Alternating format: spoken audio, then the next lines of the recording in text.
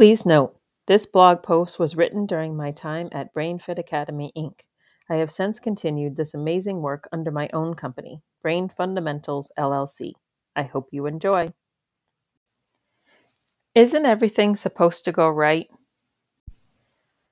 Life is a balance of holding on and letting go. Rumi. Isn't everything supposed to go right? I mean, I know not everything goes right. I get that. And I know that life is full of ups and downs. But when you have a child, you assume things will go right.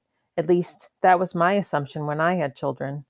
And I suppose there could always be, way in the back of your mind, the worry that something wouldn't go or be right. But we continue on with life and kind of forget about that worry. But then something happens, something unexpected and not right.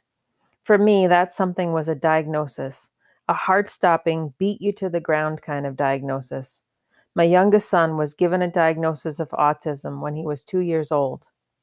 Maybe you've experienced something similar, or maybe it wasn't a diagnosis of autism, but one of a medical condition, or anxiety, or any kind of something that made you stop everything and rethink everything about your life or your child's life. You know what happened to me when I experienced that not right? I focused on a plan. I over-focused. I started doing anything and everything I could do to help him. I stayed up late at night to research. I pored over articles for hours to get glimpses of information. I fought hard to get him ABA, applied behavior analysis, as soon as possible through early intervention.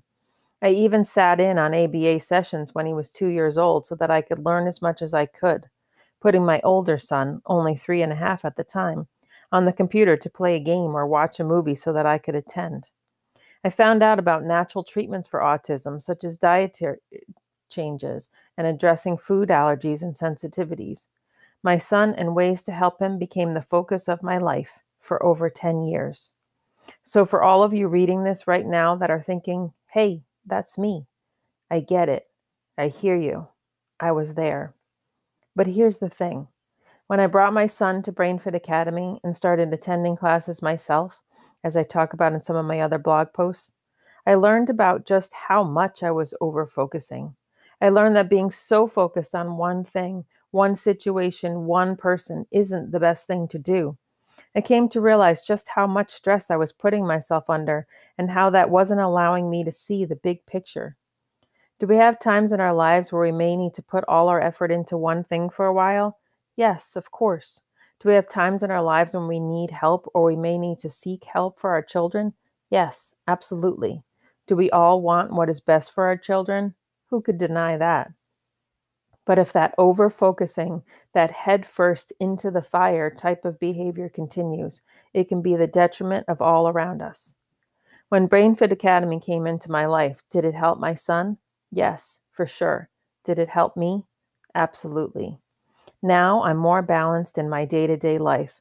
I'm better able to put things in perspective, and I remember to take care of myself too. Is my life perfect? No. Is it ever really for anyone? But it is better. It's easier for me. It's easier for my son, and it's easier for the rest of my family.